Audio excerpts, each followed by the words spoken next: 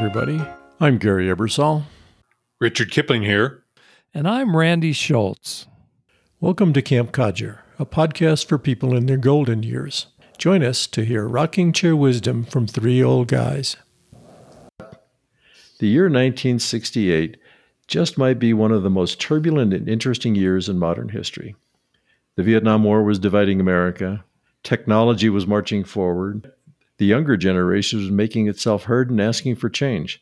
And the news was delivered to homes everywhere in living color. On today's episode, the Camp Codger counselors will be remembering and discussing what happened in 1968, the good, the bad, and the ugly. But first, we're going to talk about someone who we think has earned the honor of Codger of the Week. Some of my favorite podcasts are produced by the folks over at Freakonomics Radio Network. Steve Levitt, co-author of the Freakonomics books, hosts one called People I Mostly Admire. In the latest episode, Levitt interviews Robert Solow, Nobel Prize-winning economist who taught at MIT for decades. Just listening to an interview with a giant in the field of economics was good enough for me, but the Camp Codger spin is that Solow is 98 years old. Yes, 98. And he is still on his game. Solow is smart, funny, and most endearing to me, he seems to be dealing with aging with grace and humor. The folks at Freakonomics Radio graciously gave us permission to play a few short clips from this episode. A link to the full episode is in the show notes below. You're not exactly a young man. You're 98 years old. I use you as a model of how I'd like to grow old. It seems like you haven't lost a step mentally. Do you think that's just luck? That's not quite right. You don't know the reality. I'm aware of the fact that I have deteriorated physically much more than I've deteriorated mentally. But I was certainly sharper when I was younger than I am now. I am lucky in that I can still think, not as well, and God knows not as quickly. God, it takes me forever to get to the bottom of anything. But I can still think, whereas I can't see and I can't hear. But it's just the luck of the draw. What's it been like for you to outlive so many of the people you've known? I miss my friends. I miss the people in my department. We were good colleagues. I miss Paul Samuelson a tremendous amount. It's a lonely thing to get very old, but I'm not giving it up. Are you still enjoying life? On a good day, certainly, or in the good parts of every day, yes. What's your attitude towards death? Are you afraid? My attitude toward death is that an awful lot of people have managed to do it, so I guess I will too. I'm not happy at the idea. A friend of mine said, I don't mind dying, I just don't want to be there when it happens. I'm 100% in agreement with Steve Levitt that Robert Solow is a great role model for aging, and we are delighted to recognize him as our Codger of the Week. Richard, any thoughts on this week's Codger? Well, anybody who could do what he does at 98 deserves a big round of applause. Absolutely. Randy, you want to turn on the Wayback Machine and take us to 1968? Thanks, Gary. Our show today is called What Happened in 1968. Most of our Camp Codger listeners remember 1968 as an eventful and important year. For those of you who don't remember 1968, you are sure to learn something about late 20th century history by listening to this podcast. Back in 1968, the 60s were definitely in full swing. But that doesn't mean 1968 was filled with only peace, love, and unity. There was also violence and discord. And we're going to talk about all of this right now. Richard, as the journalist in our group, what do you think was the biggest story in 1968? Which month do we want to talk about? This was all 55 years ago, and in some ways it feels like it's from another life. But I have to vote for the announcement by then President Lyndon Baines Johnson on March 31, after he'd barely won the New Hampshire primary and after RFK had announced he was entering the race for president. Johnson announced he would not run for re-election. He set in motion for me, and I think for many, the rest of the year. Yeah, that was a big story. I remember that. I was 13 years old at the time.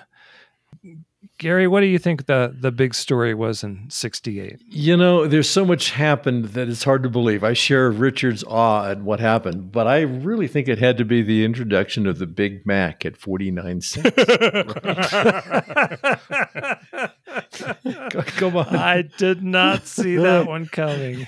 But think about it. It was McDonald's, and it was the hamburger that defined the next 50 years. We still talk about Big Macs 55 years later. Right. But seriously, it was the assassinations of Robert Kennedy and Martin Luther King coming so close together. For me, it was a loss of hope. I mean, these guys were beacons of light. Things went dark. Oh, it was a total hit to the solar plexus, no question about it. It more or less ruined the rest of the year. Pretty much. Like you said, Gary, those two assassinations, either one of them could have been the biggest event of any year in the last 50 years. You know what I mean? Absolutely. And the fact that they happened within 2 months of each other. Martin Luther King was killed April 4th in Memphis. RFK right after the California primary, June 5, almost literally 2 months apart. I think those are the two biggest stories of the year. The fact that we also knew about them so quickly and knew so much about the details. Martin Luther King's speech that he gave the night before, I may not get to the mountaintop with you, but our people, we as a people, will get to the mountaintop. And then the next day he's shot.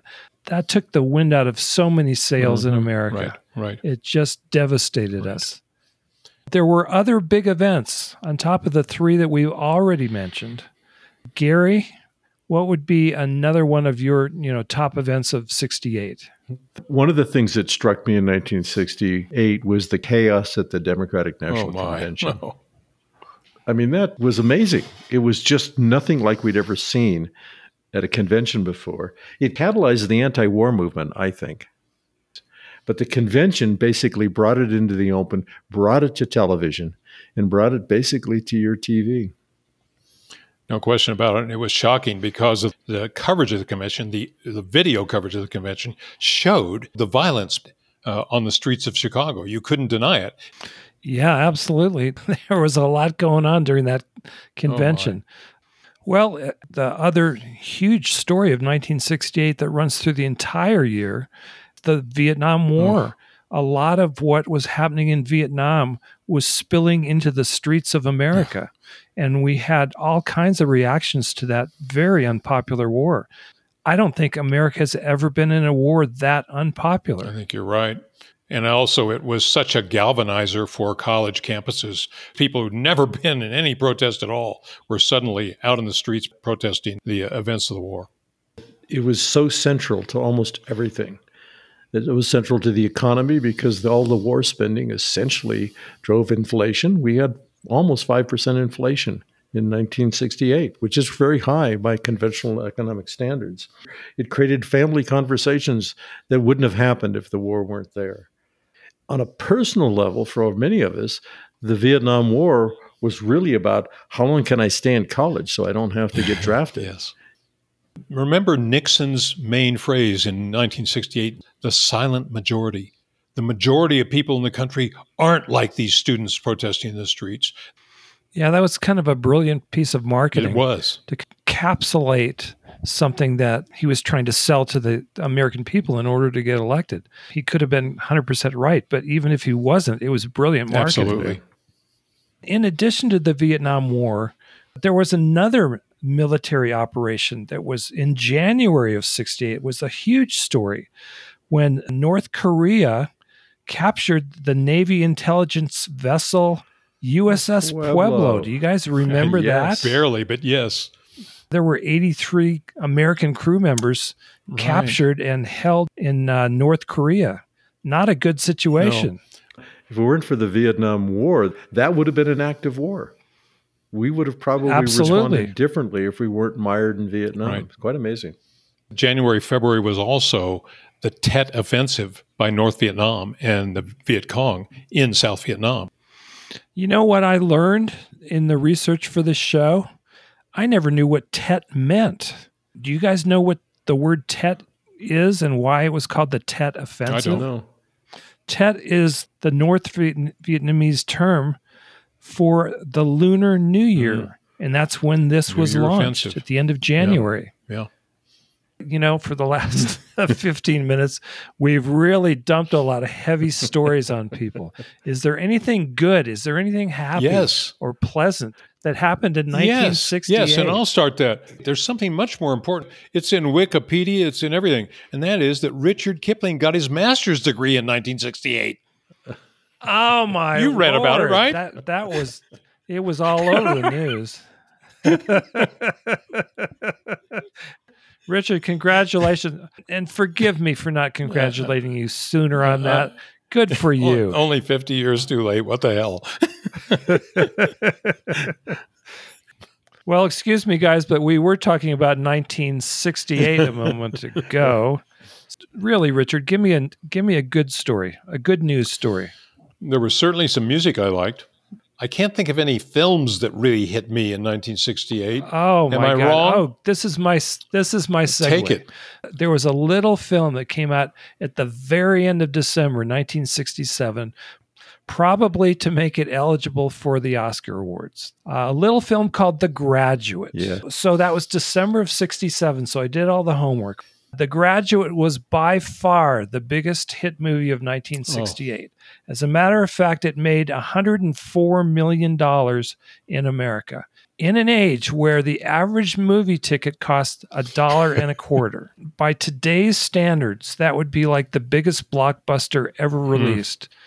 The next closest grossing movie to The Graduate in 1968 was, can you guess? 2001, Space Odyssey. That's a really good guess. And you know why? Because that's the correct answer. It made $58.5 million. Okay, so we've got The Graduate. Oh, no, I made a mistake. Stop the presses. The real top five of actual dollars in 1968 were The Graduate, Funny Girl, Barbra Streisand, 2001: A Space Odyssey, The Odd Couple, and Bullet. Yes. Steve McQueen Yes. driving that Mustang through San Francisco. Those are iconic movies. That was a good Wow. movie year. Wow. Yeah, it really was. One of the things that The Graduate left any 20-year-old guy Oh, boy. with is this sense of, oh my God, this older woman Yeah. syndrome, right? Anne Bancroft. You attracted all the older women like the 30-year-olds, you know? You thought, oh my God, wouldn't life be wonderful if you ran into Mrs. Robinson? Well, Gary, we don't have time to get into your psyche here. Do you remember the car Dustin Hoffman drove in that movie? Yeah, it was a Mustang. No, it was an Alpha. Yes. Oh, I'm sorry. I got the wrong movie. That was Bullet. So, Gary, what have you got for us that we haven't talked about from 1968? I thought one of the interesting things was the music. And I know we did 1960s music many, many episodes ago. And all of the people that I found for this 68 list, we didn't talk about. Nobody mentioned Steppenwolf, right? Right. Right. Yes. Born to be Wild. And the Magic Carpet Ride. Oh, you're right. 68 was their breakout It year. was their breakout and they year. never had a year as big as that. You know, you put Born to Be Wild and Magic Carpet Ride in 1 year for one band. That was amazing. It's still spinning through my head after listening to it this morning. Oh. But you start looking at the other music of that era. Janis Joplin's one of my favorites, and she did Piece of My Heart. It's just not White Rabbit, but Piece of My Heart is just a real absolute winner. And associated with the movie The Graduate, Simon and Garfunkel had a hit, Mrs. Robinson. Absolutely. And the only real downer in that year was when Richard Harris sang MacArthur Park. Oh, God. Yeah. That may have been the worst song of all time. Oh, God. You know what? I have actually seen lists where that is the worst song of all time. Someone left the cake out in the rain. I mean, that's the most absurd lyric in a song ever. Oh my! It's not funny. It's not serious. It's stupid. Now, we are going to get all sorts of nasty feedback from MacArthur Park fans. You know, I hope we do. We deserve it. But I know. I think the music was actually defining it. That really was a great year for music. Hey Jude, All Along the Watchtower with Jimi Hendrix. Sitting on the dock of the bay, Otis Redding. Jumpin' Jack Flash from the Stones. Yeah. great stuff. Great Great stuff. stuff. That's happy times from 1968 when you think of That's music. happy times. All right. There was a big story, and it ended the year. It was the big story in December. Let's go back in the Wayback Machine. December 24th, and the Apollo 8 crew is the first manned space crew to orbit the moon. Oh. That was a BFD. Yes. That was a big deal. Big deal. And it made everybody in America feel good again after a really tough year. Not only could we talk to them, was mind-blowing, but they took pictures out of the little window in the space capsule, and the first picture of the Earthrise over the moon's surface was the result of that mission. And it's just a beautiful image. And it made us feel good again. Gave us some hope back. It did. And in a year when race relations in America got as violent as they've ever been, there was also something in 1968 that is not a major news story. At least it wasn't at the time. But when you look back on it, this, I think, was significant. On the Star Trek show, the original show, during 1968, the first interracial kiss between a white person and a black person occurred on the Star Trek episode that aired on November 22nd. It was a big deal. It was a big deal. Especially given the context of what was going on in America at that time. A lot happened, folks, in 1968. We can't cover it all. But I got to give you guys one more shot. Is there anything that you want to mention from 1968 before we close the doors on this topic? I think 1968 opened up something that we're still seeing today. It was the beginning of our culture wars. Archie Bunker, Meathead. I was Meathead. I can tell you that we've had people in my family who were Archie Bunker. Mm-hmm. It really brought the cultural differences to the table and allowed us to talk about them. We talked about them in television. We talked about them in the street.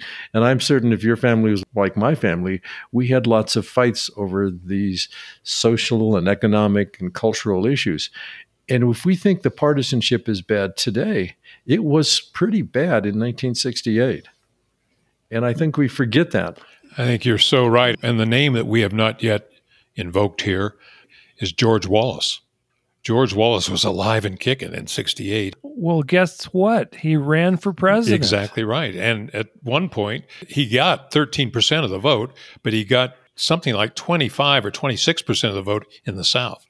And in fact, he carried 5 southern states and won electoral college votes, which hasn't happened since for a third-party candidate. That's how split the country was. Oh, my. We were split along a lot of different lines, old and young, black and white, rich and poor, conservative, liberal. It's like we were split in every possible way. And in some ways, I'm amazed that we survived 1968. But we did. But we did. If you look at our current situation, we understand it's not great. It could be much better, but we survived that era. And we survived the changes over the last 55 years. Every now and then I'll do my Pollyanna thing. I think there's a little hope. We come through these things because culturally and politically and economically and technically, we have a pretty good foundation to keep going. Yeah, and my prediction is we're going to survive the dichotomies of now. The beginning of the 21st century has been a little rough for the country. Yeah. Just like 1968 was rough for the country. but we're going to survive it, folks. Yep. Let's remember that united we stand, divided we're all screwed up. All right, there's one more little thing. As a music lover, I have to bring this up. And it kind of, for me, it epitomizes what 1968 was. The number one hit single in 1968 was Hey Jude by the Beatles. Huge hit in the late summer of 68. Back in those days, there was always a B-side on the other side of the single. The other side of Hey Jude is a very easy to listen to song. It's about uplifting a young person who is going through a tough time. It was literally about John Lennon's son, written by Paul McCartney. On the back side, on the B side of Hey Jude, was the song Revolution, written by John Lennon. That's the biggest contrast that a Beatles single ever gave you, and it came out in 1968. And folks, if that's not what 1968 was, I don't know how else to describe it. Thanks so much for listening to Camp Codger. We love doing these shows. You can tell we're having fun. Please send us comments, send us money, send us whatever you want to. Just keep listening and know that we appreciate you. We'll be back next week with another episode of Rocking Chair Wisdom, and we take another look at ChatGPT. Does the end of the world commentary on AI over the last few months reflect a bit of hair on fire interpretation? Are there any positive aspects of this important technology that might benefit humanity? Join us for our next conversation when we explore how ChatGPT just might deliver something good for seniors. If you enjoyed this episode, subscribe to Camp Codger in your favorite podcast app or sign up on our website. As always, we would love to hear from you. Drop us an email at campcodger@gmail.com, post a comment at www.campcodger.com, or leave a voicemail at 505-216-6171.